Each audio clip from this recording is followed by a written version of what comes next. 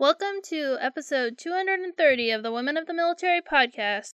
This week my guest is Riley Tajek. She is currently serving in the Marine Corps and is part of the USA's Bobsled team. Recently she competed in her first 2 women world championships for bobsled, and she also competed and won in the Miss Military pageant. Currently, she is about to complete her first assignment as a logistics officer in Southern California and is moving to her next assignment in Quantico, Virginia. I'm really excited to have her as a guest. She has done so much and her career is just getting started, and I'm just really excited to have her on the podcast. Before we get started with this week's interview, I want to remind you that you have the opportunity to listen to Women of the Military podcast now on Reese Across America Radio twice a week. That's Fridays at 7 p.m. Eastern and Saturdays at 11 a.m. Eastern. And you can listen on iHeartRadio, the TuneIn app, or Odyssey. And now with that out of the way, let's get started with this week's interview. Welcome to the show, Riley. I'm so excited to have you here. Amanda, thank you so much for having me. I know we've met a little bit ago, and I'm really excited and honored to be on your podcast. Yeah, it seems to take a while for me to get new guests on the show.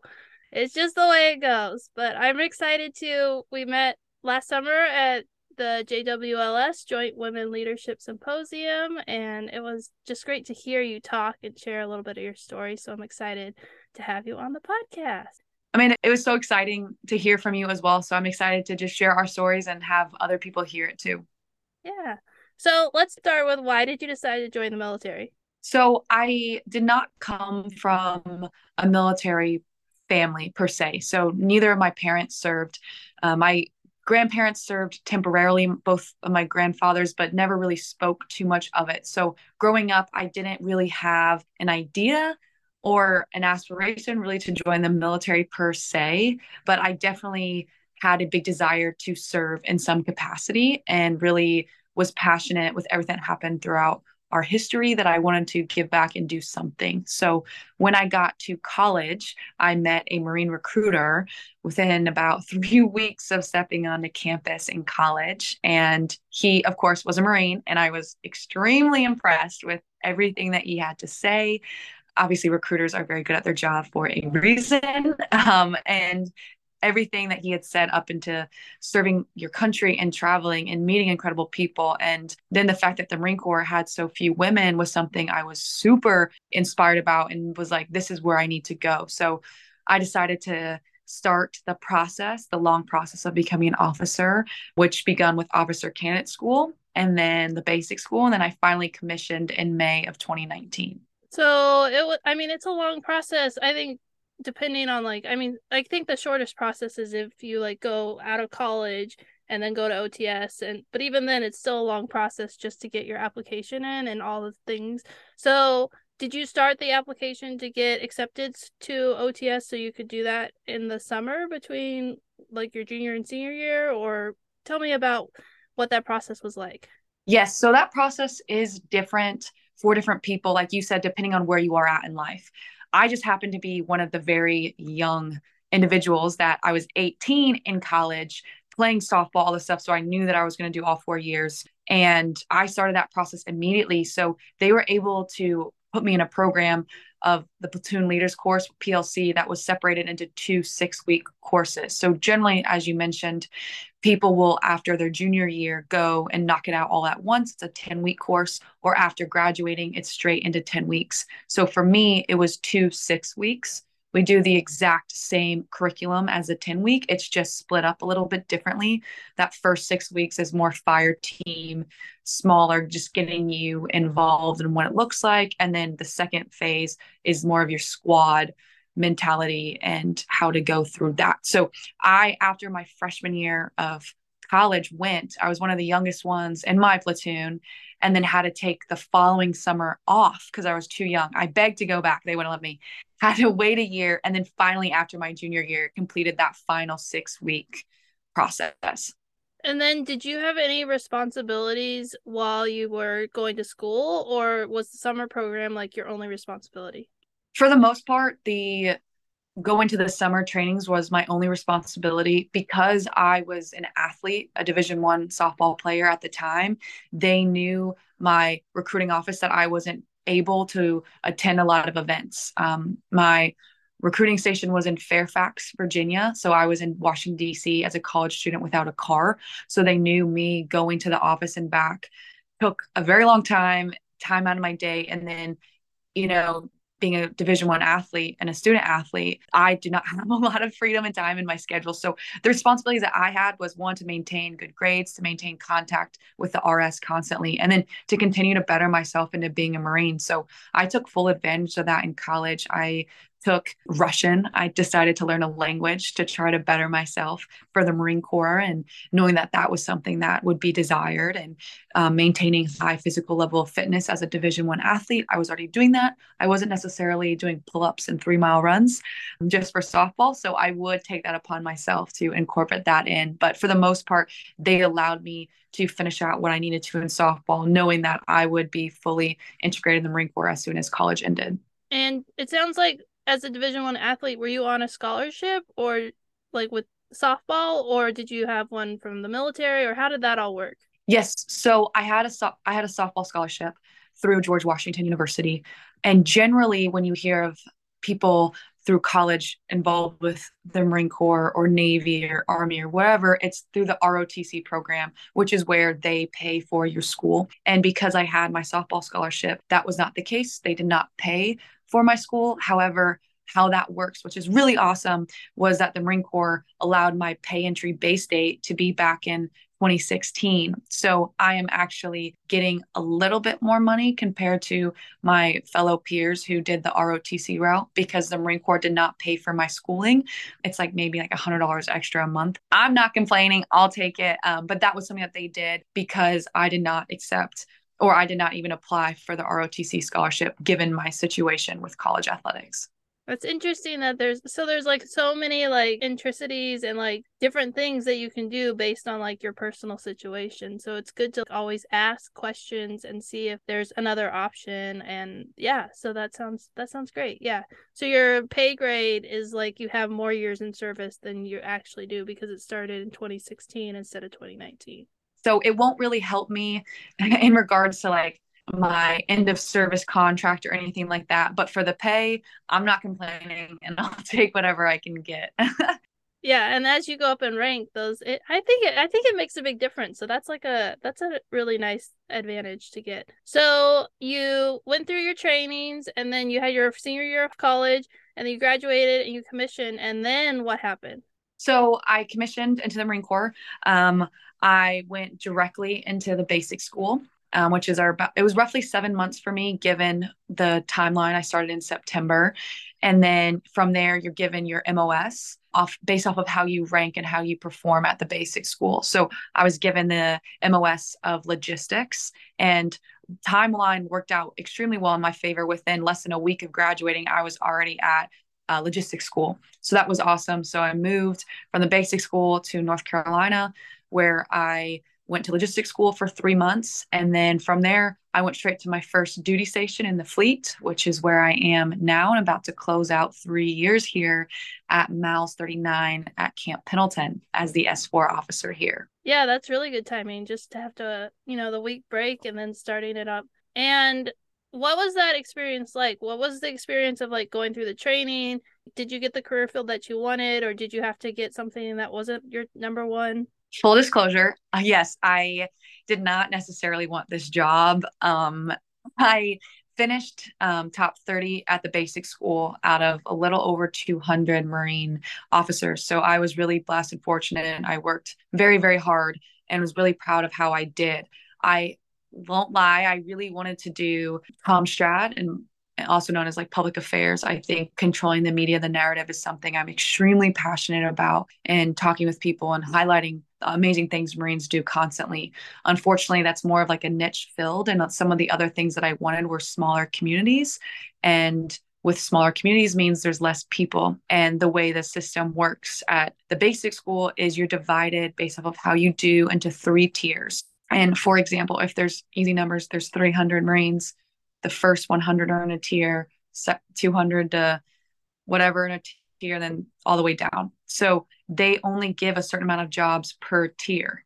So just because I finish 30, it's not like, oh, number one gets their choice, number two, I'm competing against number 101. 101 got their selection over what I did. So unfortunately, I actually got my eighth choice, which was logistics. However, at the time, I was extremely upset about it. I actually talked to the captain about it and was just like, sir, I don't understand. And I am a very strong woman of faith, and I just believe that nothing happens on accident. And because of that job assignment, I was able to come to this unit in Southern California. And because of that, I was actually able to get into bobsledding and bobsledding for Team USA. So looking back on it, I am so blessed and grateful that they gave me the job that I did. At the time, I was not. But regardless of what job, I was just extremely excited to become a Marine officer and get to the fleet and have Marines under my command that I could impact and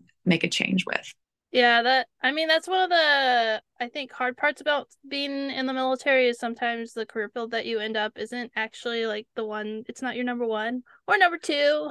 And it's interesting how they do the tiered structure because that really, depending on like where you fall in the tier, like being lower might actually be better. So that's an interesting structure. Yeah. And PA is probably like, I love PA. I think it's such a cool career field. So I understand. But you mentioned bobsledding, so let's talk about that and how that happened. And that just sounds amazing. So let's hear more of that story. Yes. So, timeline, as we discussed prior, I was a college softball athlete. I played softball majority of my life in top level athletics. And in 2019, I played my last collegiate softball game. And I just remember that day of being so difficult because I wasn't ready to stop being an athlete. But that was part of why I was so joined and drawn to the Marine Corps is the fact that physical standards are needed to be met. And we PT every day. That's what we say here. We PT every day. We get after it. And especially, not only just in the military, but especially in the Marine Corps, we have some of the highest physical standards that are required of the service members. And so I loved that. So I was like, perfect. I'll still get that competitive competition aspect when I get here. And so I finished all the schooling and I got to my duty station around July of 2020. And if anyone knows, that is COVID time. And that was extremely difficult. I got to my job. I was the S4 of a squadron of 800 Marines, filling a captain's billet as a brand new second lieutenant. So something that was extremely high demand. And I was told by my commanding officer that I was not going to be able to deploy. I'm in a non-deployable squadron. We only send detachments of roughly 50 Marines every so often on the schedule Muse. And because of my billet, I would not be somebody that would deploy. And I remember that was very difficult for me because that's something that every young lieutenant looks forward to doing. And even if you don't deploy to a war zone, even just going on a MU, feeling like you're doing something is part of the reason why we do this job. And I remember sitting in my office just saying, I need something to work for. I just worked my whole life accomplishing goals, getting a Division I scholarship, being a female Marine officer, working through my MOS, trying to be proficient. And now I was kind of stuck. I'm like, what is it that I want to do now? And I realized I wasn't done competing and I wanted a reason to wake up and just get after it and have goals and inspire other people. So I originally looked into joining the Marine Corps softball team, and they have an all Marine team and it's slow pitch, but I didn't care. I knew that I would be a standout and a stellar athlete. But again, like I said, it was COVID and they had canceled the season. So I was devastated again. And I'm sitting in my office and I see that they're having bobsled tryouts, so to say. So I knew from going to George Washington and playing softball there was a woman named Alana Myers Taylor who also played softball at George Washington, who was one of the most decorated bobsled athletes in the world. And she's a pilot still for Team USA. So I had followed her on social media because obviously I felt like I had a connection and not everyone gets to say they know an Olympian. So I had saw that she had continuously put out information that bobsled was having a combine and it was online. So generally because of COVID, it would be out in different locations around the United States. And this year was online. So I said, you know what? I'm going to do it. So I called the coach. I just introduced myself and I said, hey, I'm going to submit a video. I have no idea if I'm even eligible to do this, if I'm allowed in the military, but I'm going to try. So that's exactly what I did. I trained here for a couple weeks just to try to get bigger and faster and stronger to look presentable. And it's kind of like what people would think of an NFL combine. It's just various different activities and seeing how you would look. So sprinting, jumping, weightlifting, just like that kind of stuff. And then I was invited to participate in bobsled and go to Park City and actually try out the sport as a pilot. And so I did that and I loved it. It was incredible. My command supported me completely, allowed me to work in a remote status, which a lot of people were doing because of COVID. And here I find myself, and that was in 2020 and it's 2023. And I just completed my first world championships and World Cup season. I made the United States national team as USA 3 pilot, which was incredible, and just got back from Europe about a week and a half ago. So it's been a blessing, and I have so many great things I can say about this. But yeah, it's a very unique story. But man, I am so blessed. And looking back, all of those disappointment and hardships and things that I didn't get what I wanted at the time brought me to here now. And I am so thankful and wouldn't change a thing. Yeah, and I loved hearing that you were like, I don't know if I can do this, but I'm gonna try and I'm gonna see what happens. And then your command supported you and you were able to make it work and still be able to like do your job. And COVID kind of like opened the door because it gave you the opportunity to work remotely, which may or may not have been a thing in the past. And so that's really interesting to hear about how like everything aligned and then you were able to do it and you're still doing it. And so that's really cool. So that's so exciting. Yes, I believe that in every circumstance you can go one or two ways with things, right?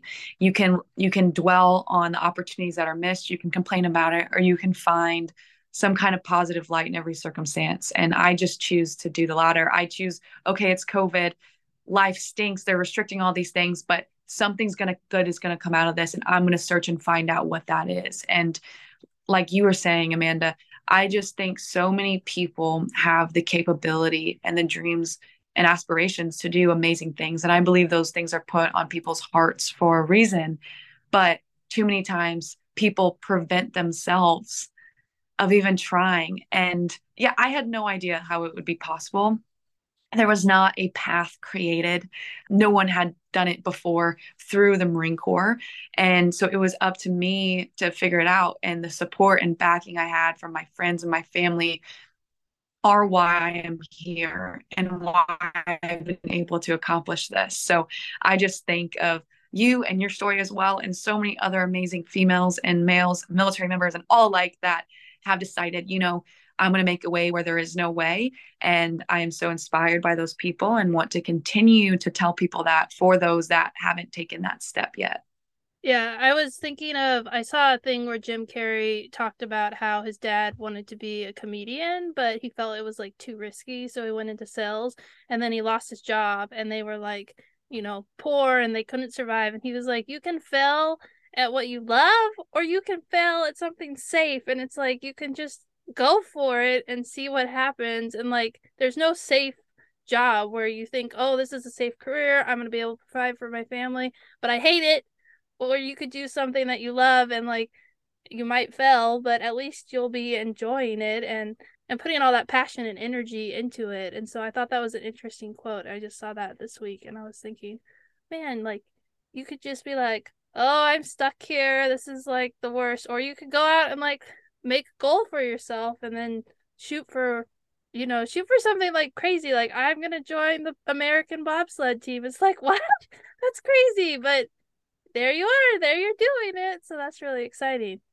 You mentioned that you've been at your assignment for 3 years and are you going to move again pretty soon?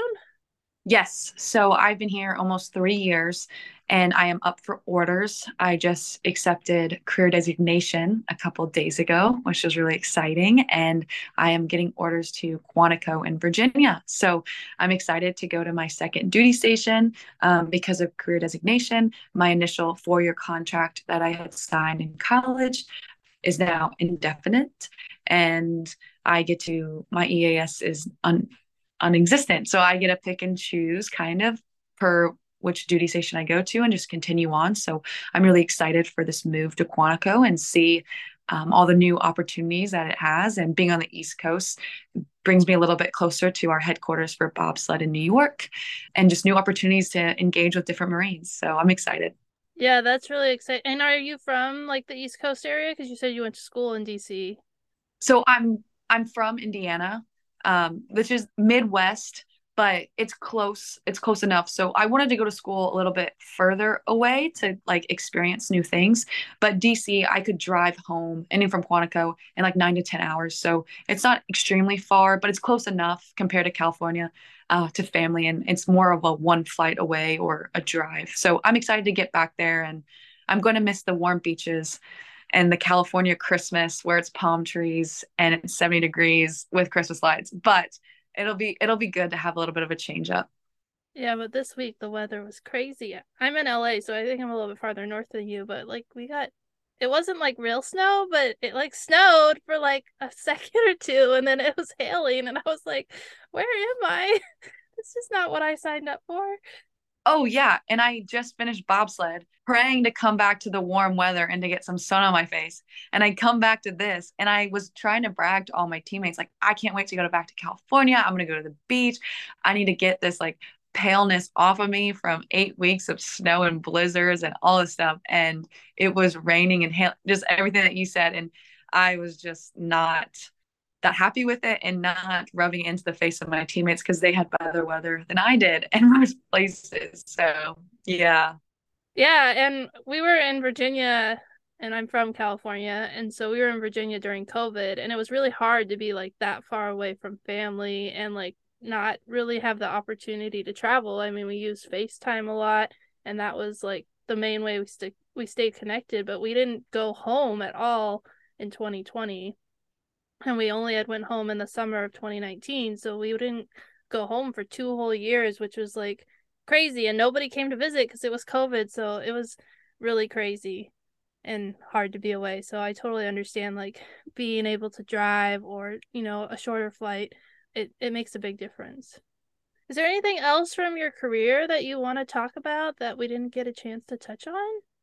Yes. So I can talk about a little bit in my career, something that a lot of people do ask, and I think is so important for listeners or people that are thinking about joining the military. I explain that I'm in a non-deployable status. So I have not deployed yet. I've been active duty for 4 years and have not gone on deployment. And I just want to let anyone who's listening or anything like that know that we, as a military in general, are not actively fighting and deploying in war. And that is something that has been very difficult, growing up, living through 9/11, all this kind of things.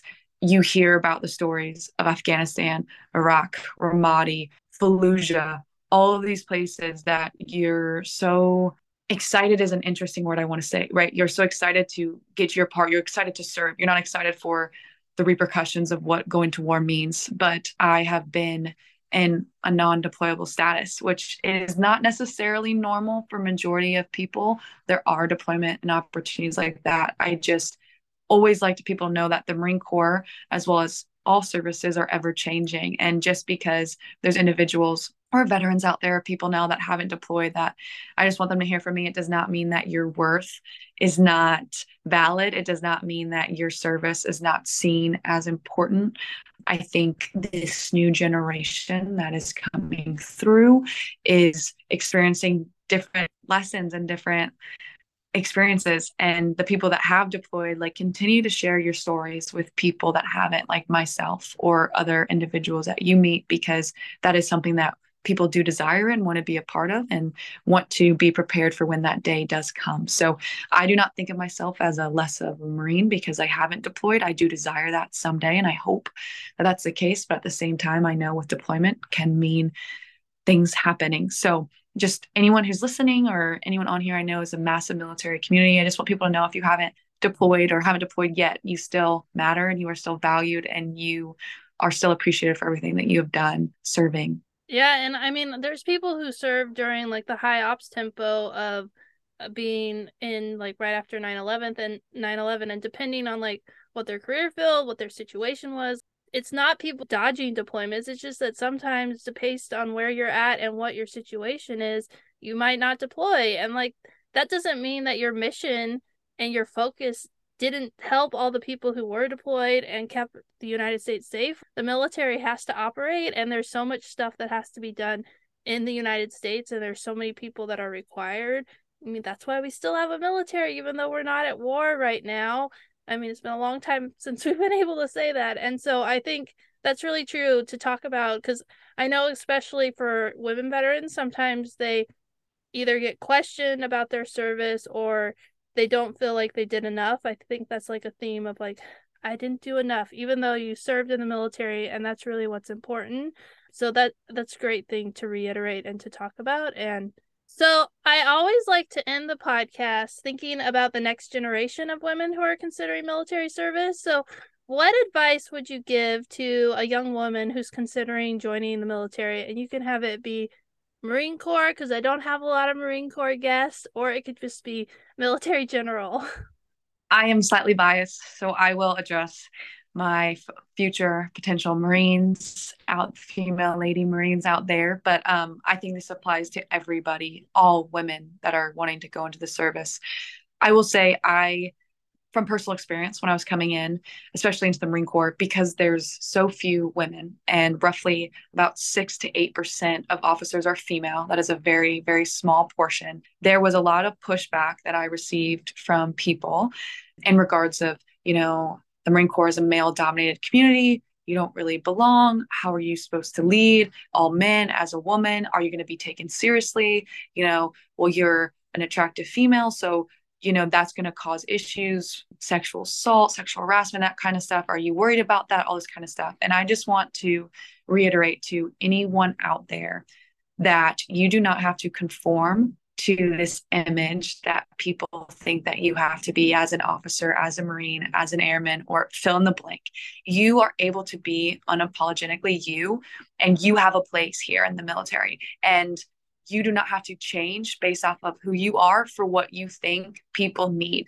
And having the characteristics of a woman and as a female is what makes us unique and what makes us needed in this role. I can't tell you how many times I've sat down with Marines that felt comfortable to tell me things because of my leadership style, or didn't have a mom growing up or a woman figure and actually benefited off of having me as a leader because of that, and just seeing what that looks like. Or showing my Marines, hey, you guys have little girls, you have young children that are females. Like, this is what you can do, and there is a spot for them. So my main message is, number one, don't feel like you have to change who you are and what makes you unique and special as a woman to enter the military. And number two, do not let anyone tell you that you do not have a space here. Do not let anyone tell you because you are a woman that you aren't going to be worthy or you're not good enough. And thirdly, don't feel like because you're a woman, you have to live your life proving yourself that you deserve to be here. There's too many people that I know that want to prove people wrong because people say that they couldn't be here. And so they live their lives constantly trying to get people's approval and prove to others that they deserve to be here. And I just want to tell you that that is not the case. You already have been here. You deserve a seat at the table. There's amazing females that have paved the way before us, that there is a place for you. And you now have entered an amazing community of females that want to support you. So on this, Amanda, I know I can't speak for you, but I know you will, and me as well, are an active resource to anyone out there, especially a woman or that just needs support, might be going through a tough job circumstance in the military, that we are here for you and we love you and we want to support you, and we're excited that you have or are deciding to join this awesome community of women.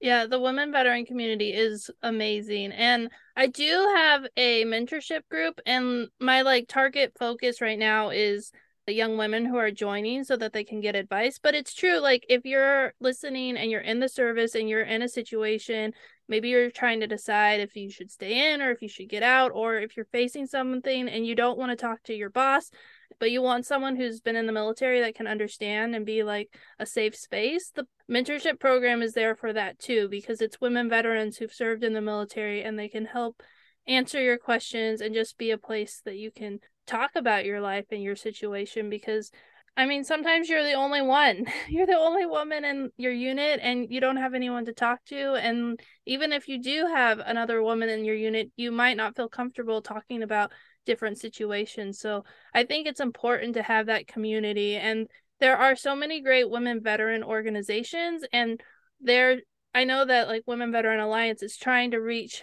like your generation that are still in, so that you have the resources and you know about the support that is available to you, so you don't have to wait until after you get out, because the more that we can like connect with you guys while you're still in the service, the easier it'll make the transition out of the service. So that's why I'm really excited to have you as a guest.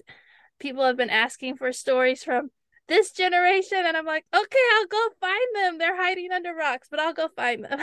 Well, yeah, I'm super excited because my story is very different than a bunch of other women in this generation, but it is a unique time to serve. And things are a little bit different, and different insecurities, different kind of traumas and stressors being in without seeing war necessarily and stuff like that. But we are all the same. We all decided to swear the same oath and wear the same cloth. And I think that is what will make us bonded for the rest of our lives. For sure. It's a great community to be a part of. Thank you so much for your time, for being on the show, and for sharing your experience. And I'm glad that we connected and that I get to watch your career. It's just going to be so exciting to be connected. And thank you so much. Thanks, Amanda. Thanks so much for listening to this week's interview. I'm really thankful that you took the time to listen to this episode. And I wanted to tell you about 2 resources that may help you in your journey of military service. And so the first is my new book, A Girl's Guide to Military Service, which is available at the link in the show notes on Amazon and Barnes & Noble. You can go check it out. It's A Girl's Guide to Military Service. It's meant to help you answer all your questions about military life and give you a firm foundation for the start of your career. And if you're looking for mentorship or want to be a mentor, please check out the Women of the Military Mentorship Program, which is also linked to in the show notes. You can sign up to be a mentee or a mentor. Thanks so much for listening and have a great week.